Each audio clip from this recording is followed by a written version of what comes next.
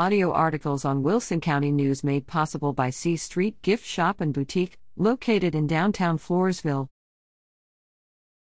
Rail buffs want caboose for Elmendorf Museum. The Elmendorf Heritage and Railroad Museum is eyeing its next acquisition. It's a 1925 wooden St. Louis Southwestern Railway Company caboose in Pine Bluff, Arkansas. San Antonio Railroad Heritage Museum President Gary Rodriguez told the Wilson County News that the caboose is in remarkable condition. The exterior needs some wood to be replaced, but the owner has replacement pieces and he has offered to give them to us, Rodriguez said. The caboose could also use some coats of red paint.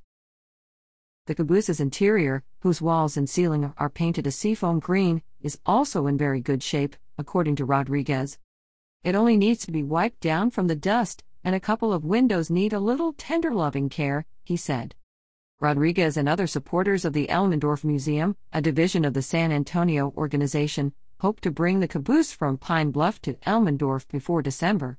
Moving the special load will take about 3 days. The purchase price of the caboose is $5,000, but half of that is already pledged. A member is putting forward $2,500 toward the caboose, Rodriguez said. We must raise the rest.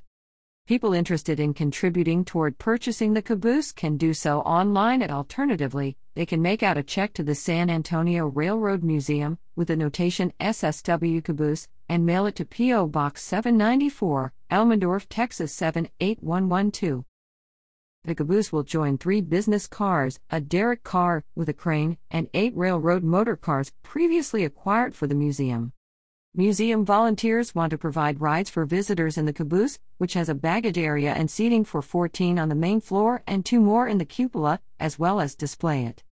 Rodriguez noted that the caboose is on the National Historical Register. Odd that a caboose can be on there, as it's a movable piece, but it is, he said.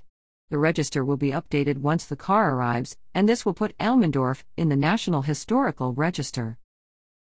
The museum, located at 203 Bear Avenue in Elmendorf, is open Saturdays from 10 a.m. to 6 p.m. That's also when rail buffs volunteer their time to the museum.